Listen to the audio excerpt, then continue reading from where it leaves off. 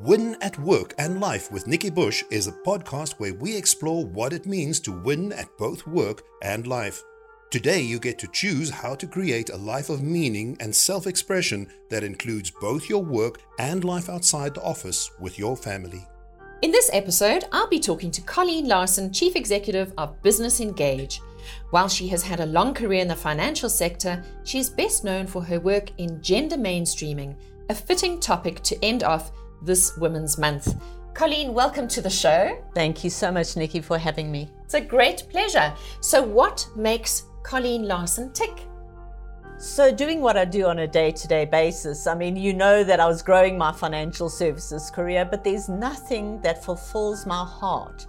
Being and doing exactly what we do in terms of the work we do with the corporates and individuals in making sure that women actually get a seat at the table and grow their careers. So for me, yes, I had a high-powered financial services career, but nothing got me up to do what I do on a day-to-day basis than gender mainstreaming. Aren't you lucky that you have fallen into your passion? Absolutely. Well, it is falling into my passion because, as you know, I didn't actually start this way, and I didn't plot my career to go along this road, but it just so happened, and I love doing it. You know what's so interesting? You said you didn't plot this. It wasn't, where you'd planned to go. But sometimes our career trajectory takes a different turn. And we need to be open and awake to when those moments sometimes appear. Absolutely. And to see them as opportunities, not threats. Yeah. And I think it's that risk factor. I mean, looking at it from a financial services career, a very, very stable job with a huge salary, with a title, with everything. And now you're going to run a non-profit. My family thought I was absolutely bonkers. My brother said to me, "Cole, just go and get a job." So it's not only that looking at it as an opportunity, it's also when you know that you are in the right place, it's to be able to stand tall and say, this is what I'm going to do. And sometimes even your family doesn't understand that. Doesn't get it.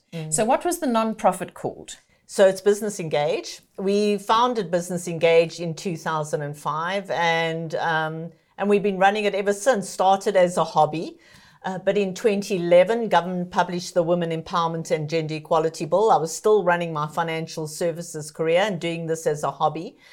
And I woke up one morning thinking it's great that government's looking at legislation. However, corporates aren't going to do gender diversity just because of women empowerment. You really need to come up with the reason why they should come along for the ride.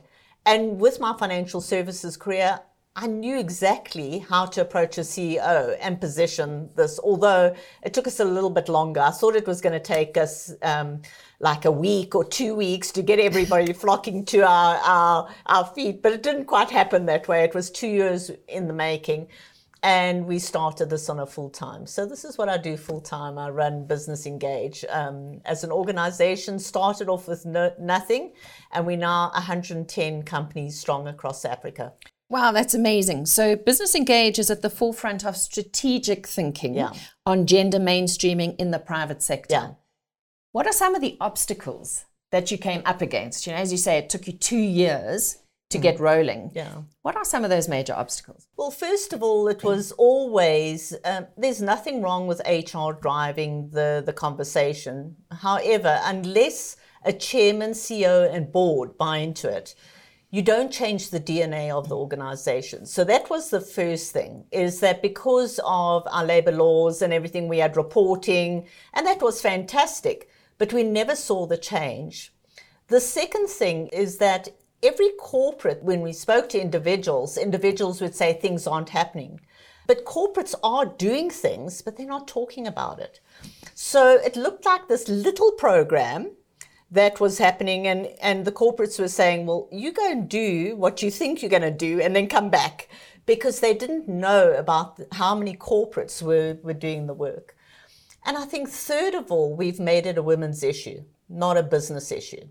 So it was August Women's Month event or International Women's Day, but it wasn't the conversation that was driven throughout the year on a consistent basis. That's your third thing. And fourth of all, we didn't bring the men along.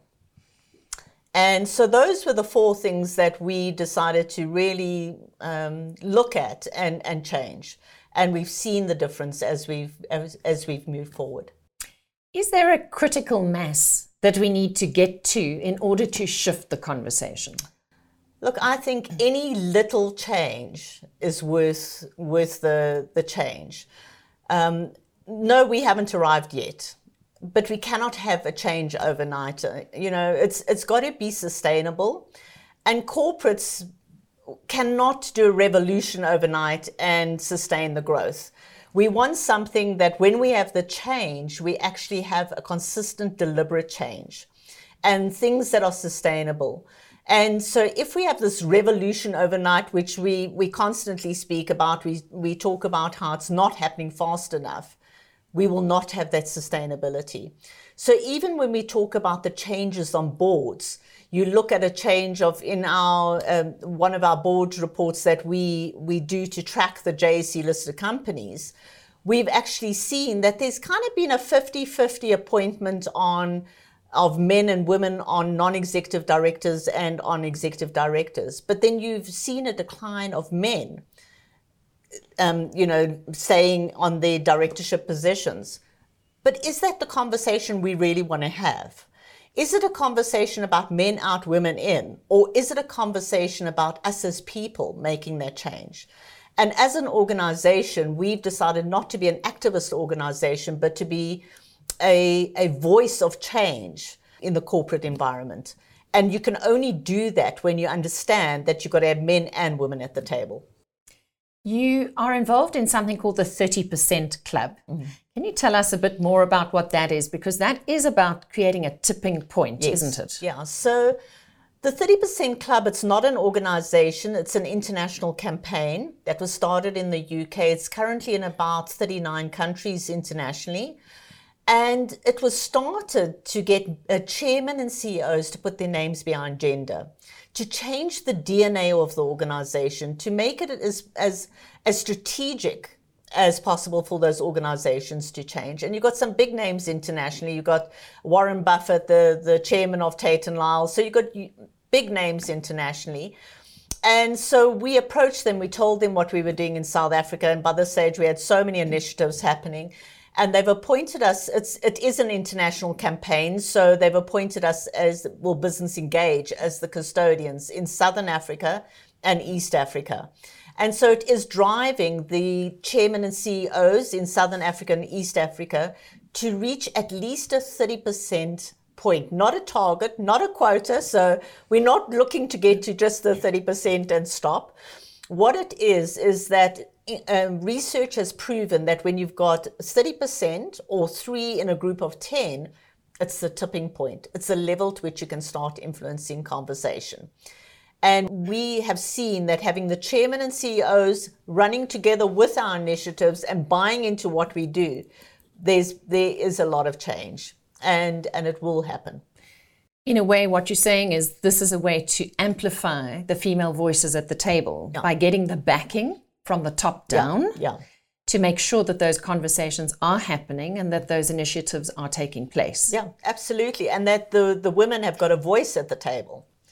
It's very important that they have that voice. And unless they've got the buy-in from the top, they're not necessarily going to have that voice.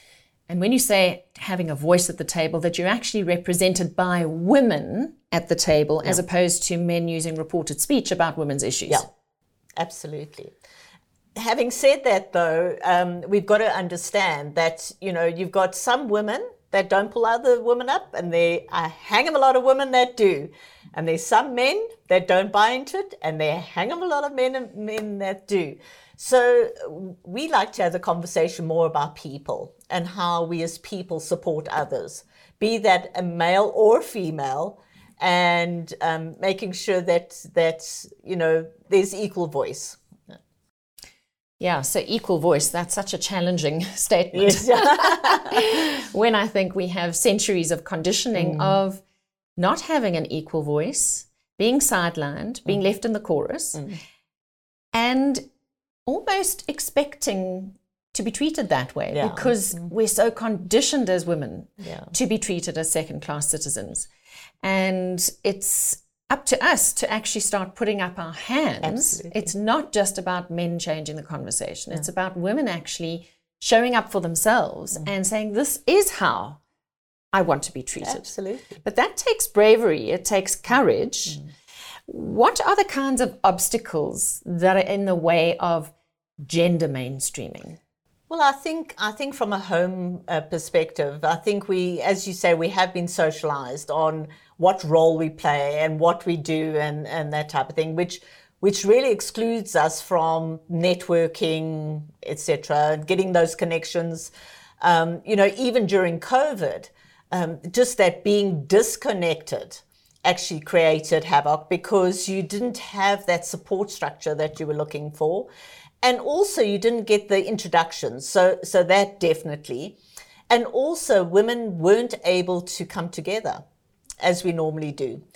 And to have those events that we had.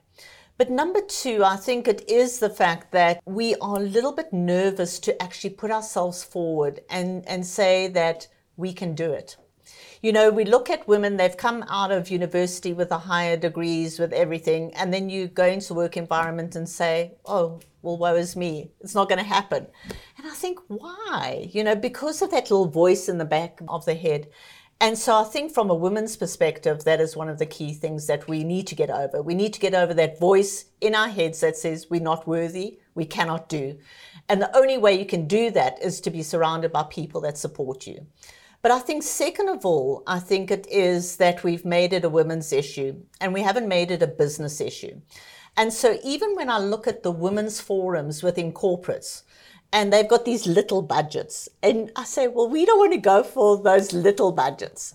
In order to make a change and in order for diversity to become a reality in corporates, you've got to understand that if you're not using 100% of your talent, it's not going to bode well for you in the future. And so it mustn't be those little budgets. It must be a key sustainable budget that you allocate to making diversity a reality. And you can only do that when it is part of the DNA of the organization. So where you've got to get to is you've got to get connected with other corporates who are in this space, who are moving forward. You've got to learn and grow together. And you've got to understand that you've got to have a fundamental change within your organization. It's not just a quick fix. It's something that you've got to go on a journey. You've got to change the culture, the DNA of the organization, and you've got to believe in what you're doing. So I love that, the little budgets. Yeah.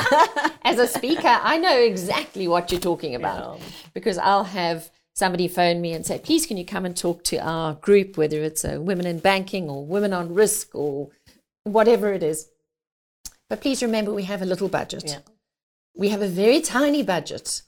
And so we won't be able to pay your full fee. And so already we're on the back foot from the beginning of the conversation. Yeah. So I have this very wry smile on my face right now. Tell us about your Gender Mainstreaming Awards, because I think that's one of the things that's really put your work on the map in a very public way.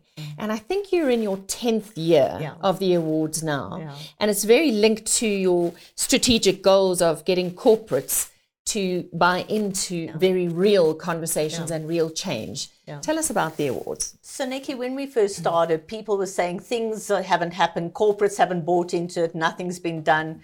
We had corporates turning around and saying to us, well, go and do what you, as I said, go and do what you think you're going to achieve and then come back, because the stories weren't being told. So it looked like in South Africa, it looked like this little program. We also, import stories from the UK and United States. If you want to see things happening, that's where you've got to go for to get the stories of change. And yet the more I started speaking to corporates, the more I heard about how much change was happening, how much corporates were spending in terms of diversity, what they were doing, but stories weren't being told. And so even if they were told internally within a silo. And so the Gender Mainstreaming Awards, well, when we first started, we didn't know how to run awards. We didn't know where to even start. So we started off with 200 people at the City Hall in Johannesburg. We're now at a point where 2 years ago we had 850 people for a black tie evening at Gallagher. Last year we had 8,000 people online across Africa. Wow. And this year we've got an event at Gallagher in Nairobi and possibly one in Ghana. And then we're going to stream online. So it really is about telling the stories. We're not an activist organization. We want to inspire change. And the more stories that are told, and the more corporates see that this is a business imperative, the more they want to get involved. So where we started off with only 5 or 6 corporates entering, we're now at a point where across Africa, we've got so many people and individuals with the most amazing stories. We want to make Africa the gender hub, where we export stories rather than import stories. And so that's where we're getting to. So we're in our 10th year. It's anchored currently by Accenture. We've got other sponsors involved, the Tiger Brands, JSE, Imperial. So various sponsors that come to the party to assist us and support us through the process. We cannot do it on our own. And so we're just grateful that we've had the support that we have. This is really the Oscars of gender mainstreaming, isn't it? I mean, I look at the pictures every year and I go, wow, Colleen, you go, girl. And there are these women coming up and there are beautiful trophies and it just looks so exciting. Yeah. Such a testimony to the journey that you've been walking for all of these years. It must be so rewarding for you every year to get to that moment. Yeah. You know, but I always say, Nikki, you know, there's a real fantastic team that we've got driving this, you know, and everybody says to me, oh, but Cole, you are the visionary, and that's great. But a visionary without people to do things and without people to come along for the journey, it's meaningless because you don't get things done. So throughout the corporates, we've got, so every corporate that gets involved, we've got a SteerCom member. So when we all get together, there's about 110 of us driving this. You know, so that's amazing. So, you know, we've got a lot of people that are passionate about this work, that drive the conversations internally, and it makes for a very, very worthwhile program where it's not about one company or one person, it's about a whole lot of people that believe in this and are driving the conversation. Wow, so you really have the keys to the vault of what's really going on in gender mainstreaming in Africa, really, not just in South Africa. To go back to what you said earlier, you said it needs to be a business imperative. And I want to link that back to, of course, the age-old argument about employing women, because they're going to go off and have babies. How do we get around that narrative? It really is about challenging conversation, but I think it starts with the women themselves, though, Nikki. And I think we aren't going to get rid of that conversation as long as we have these events that talk about the usual things of, well, we asked for flexible working and we're not getting it. Well, we asked for, I think it really is about us challenging that conversation. So flexible working should be across the company. The minute you actually make it for a woman specific, it actually is a weak point that people can get into. But I think also we've moved on from a lot of the conversations. And so where you do get groups that get together and are talking about those issues, there are also groups that are driving change. And so we like to really connect with the groups that are driving change, because then what happens is that narrative then spills into the corporates. And so where you had a negative conversation happening within a corporate, it's now been changed into a positive. Where flexible working in a corporate wasn't a thing, where now it is. Where paternal coaching wasn't in a corporate, where it is now. So for us, it really is about challenging conversation, because I think if you talk in a lot of corporates now, we're not having that conversation. We're having a much different conversation. That's so exciting to hear. But how do women integrate work and life from your perspective. Yeah. Because we still want to be wives Yeah. and mothers and daughters and friends, and we want the job. We want it all. And I've always been somebody who said we can have it all, but not all at the same time. We have seasons in our lives. And I'm not sure how old your children were when you started Business Engage. Yeah. How old were they? Well, Jade was, this was 2005. So that's what, 17 years ago, and she's now 29. So they were teenagers. Yeah. But we went on a very, very interesting journey from a mom that was in a corporate environment and then decided to run a nonprofit with no funding. So it was actually quite an interesting journey. Okay, so your corporate environment, you were away at an office during the day. You had a very structured job. You had a salary. Yeah. So there were certain things that were a given. Yes. But you still had to organize the childcare and things around your job. Absolutely. Absolutely. And when I started the nonprofit, I wasn't around anyway, because the fact of the matter is that we were starting nonprofit with no funding. So I had to be out looking for. You were knocking on doors. Knocking on doors and telling a story. But I think, and I'm pleased you call it integration and not work-life balance, because you cannot balance. It's a myth. It's an absolute myth. I think where we've got to relearn is that just because you're with your kids 24 hours of the day doesn't mean to say you're having quality time with them. I totally agree with you. I think some children can feel very lonely even though they have a full-time parent at home. Exactly. I was at a corporate the other day where the lady said to me, so with COVID, who actually signed me up for full-time motherhood, she said. I do think with the whole COVID and what happened, there has been this more family integration rather than men and women and the roles that they're used to playing. There has been, women have been reevaluating what is important to them, and so have men. And so men got used to taking the kids to wherever they had to go to, and so did the women. And so even though UN Women is talking about during COVID, women took on 29% more of the family care, I still believe that men actually started to realize what they'd been missing. So I always say, women, we complain about all this work, but we want to take it all on, and then we want to complain afterwards. And I think the thing is to actually understand how much you can really take on, what is important that you take on, and get rid of the rest. And it's not as important for you to do everything, but do things that only you can do.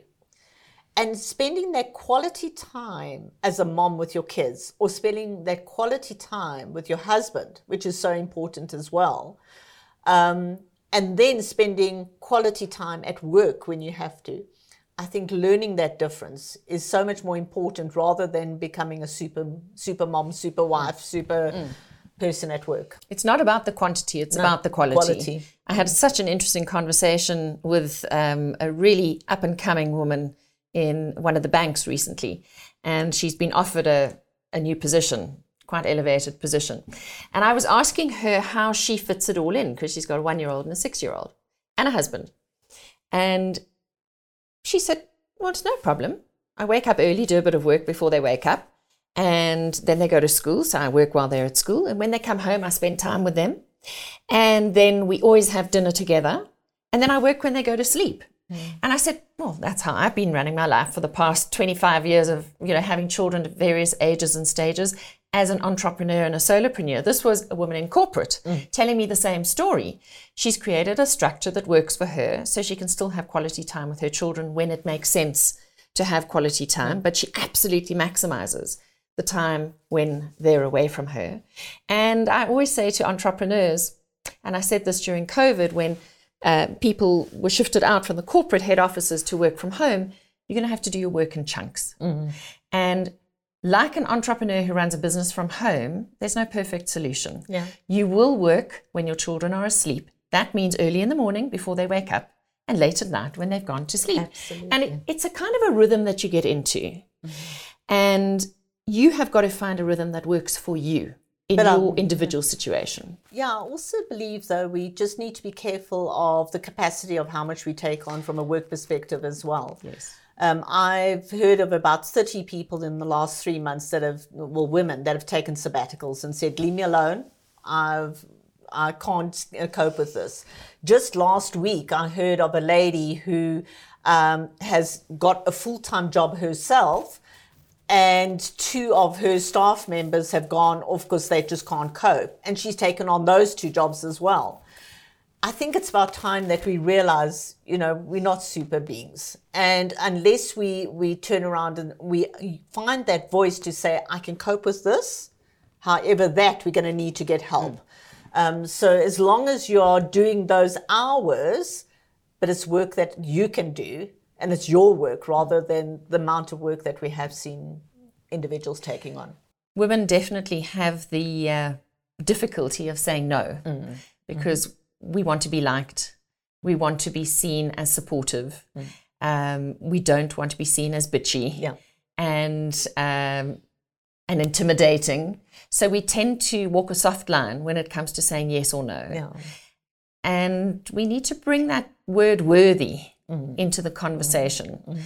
Is this work worthy of me? Is this job worthy of me? Is this relationship worthy of me? Instead of the other way around, which is the normal conversation, am I worthy of it? Yeah. And that speaks to accepting crumbs off the table, which is what women have been doing for a very, very long time. Yeah.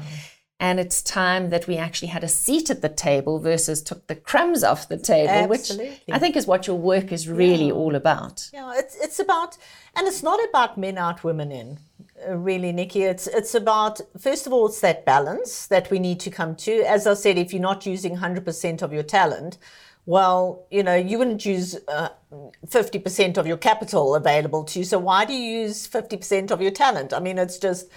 But at the same time, it's not about men out, women in. It's about that diversity of thought that makes the business sense. And so even 2 women can have totally different and opposing views.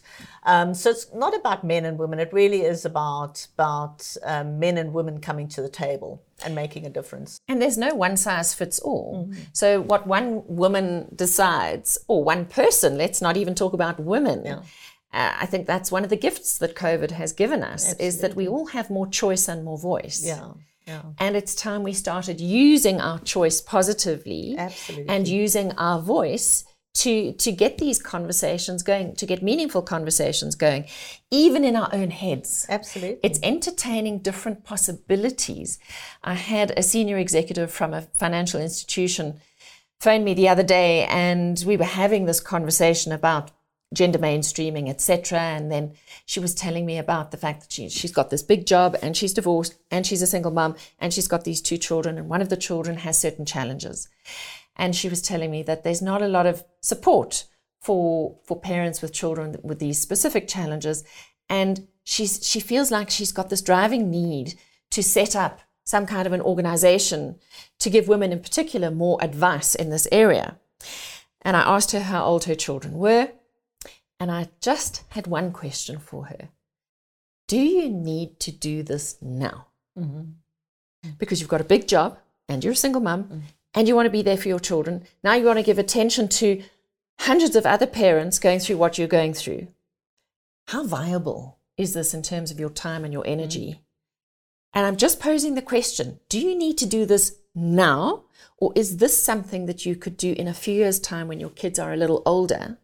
Doesn't mean to say you don't need to get involved in this arena, but maybe for now, just a blog documenting your experiences would suffice to capture the wisdom of your journey that you can maybe turn into something at a later stage.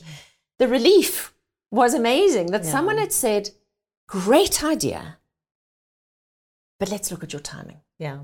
Because how much can you really take on realistically?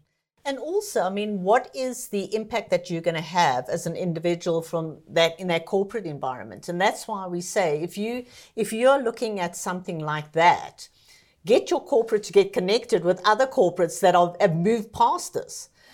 Because if you get one chairman who's actually seen the light on something, talking to another chairman that hasn't, At that level, you'll get far more change than trying to activate down the bottom. So what you're saying is go for impact and be really strategic about how you expend your time, your energy, and your effort for maximum impact, as opposed to doing things in a small way with a small budget. Absolutely. But I mean, that's what we always say, Nikki. We say for us, I mean, yes, we are quite a big voice. We've got 110 corporates. We across Africa, you know, we run these big events, but unless there's impact on the ground, it's absolutely meaningless, because then we're just an events coordinator, which we're not. Impact is so important. And so whatever we do, it's got to have that impact. And whatever we do as individual women or as individual people in the work environment, we need to be very careful with challenging conversation that we're having, and we are actually doing things that are moving us in the right direction. Because otherwise you're going to take us back. So listening to conversation about, oh, woe is us because there's a decline of women on JSE list coming, oh, you know, those conversations don't take us in the right direction. Yes, we all know that. We know what hasn't happened. But we've got to look forward, and we've got to say, these are the things we're going to do. This is moving us in the right direction. This is where we want to go. Plot that course, and that's where we're going. And whoever wants to come along for the ride, that's where we're going. I love this conversation because it's about letting go of that victim mindset, which has, let's face it, it's been brainwashed. It's brainwashing over centuries. So we can forgive ourselves for the fact that imposter syndrome is a real thing. In fact, I've decided women will probably never get over imposter syndrome, so let's make friends with it. Yeah. Let's actually go, right, okay, imposter syndrome, you're actually trying to protect me right now because you're raising my fear levels and my anxiety levels, but I've actually got this covered. I've thought about the pros and the cons, and thank you very much, but I don't need you right now, and carry on. Absolutely. It's like putting it to bed in a very conscious way. I had somebody on a webinar yesterday that I was running for Vitality Group, and she was questioning this thing about imposter syndrome. She said, it just doesn't seem to go away. And I said, well, you know what? Let's accept it's not going to go away, but let's make it an ally. Mm-hmm. It's a wake me up, stay awake and aware thing, and make it your friend, as opposed to, oh, imposter syndrome, I feel so small, I feel so insignificant. Why me? Am I okay? Am I big enough? Can I do this? Which leads me to my final question before we wrap up. Women tend to not take advantage of new challenges and opportunities unless they feel 100% ready for it. And men will take up a new challenge if they're only 65% ready for it. How do we shift that conversation in our own heads? Look, I mean, that is something that is down to the individual woman. But as I said, you can't do that on your own either. And so the thing is, I think where we get into a point where we've got the support structure with validation, women like external validation. They're very hesitant to blow their own trumpet, because that's not the way we've been socialized. You know, when you talk about how well you've done, no, that's boasting. You shouldn't really be doing that. And so I think first of all, coaching is so important. But also having people surround you that are positive and that uplift you. And you have uplifting conversations about what you're doing, what work you're doing, and that type of thing. And you're going to have to get to a point where you can take on risk. Women are really, not all women, but there are a number of women that are risk averse. And to take on a new challenge that you aren't 100% certain of, you know, you need to take on that risk. And as I say, what's the worst going to happen? I mean, my mom used to always say to me, so if you don't do it, what is the worst that can happen? Well, you're not going to do so well. Well, you learn along the way. And so it's not going to be the end of the earth. You know, you're going to learn along the way. As long as you can be open around and say, I don't know 100%. However, I'm prepared to take it on. And I'll find the people to support me. And I'll ask the questions I need to ask to get the information I need. Absolutely.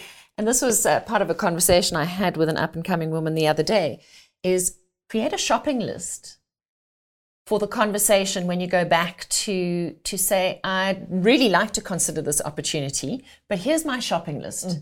These are my requirements. I need to know that you are going to be on the end of the phone or on WhatsApp for me if I need you, because I don't have all the information and I haven't walked this road before. So picking on mentors and bosses and knowing that they're going to be there to support you in this journey, knowing full well you don't know everything and that you might just stuff up along the way. Absolutely. And be honest about that. Yeah. I'm going to stuff up along the way and I want to make sure that you're going to be there to support me. Yeah, and just learn along the way. And that's that making yourself supportable. Yeah. And of course, making yourself vulnerable. And you spoke about coaching. Having a neutral person that you can talk to who's not your boss, is not your mother, because your boss and your mother have agendas for you. Yeah. Okay, Yeah. they've got outcomes for you, but to have somebody who's not invested in the outcome, where as a woman, we know we are more emotional generally than men, where if we want to have a weep and a wail, we can, and it's not a bad thing. It's actually a good thing. Yeah, it's a pressure release valve. Yeah.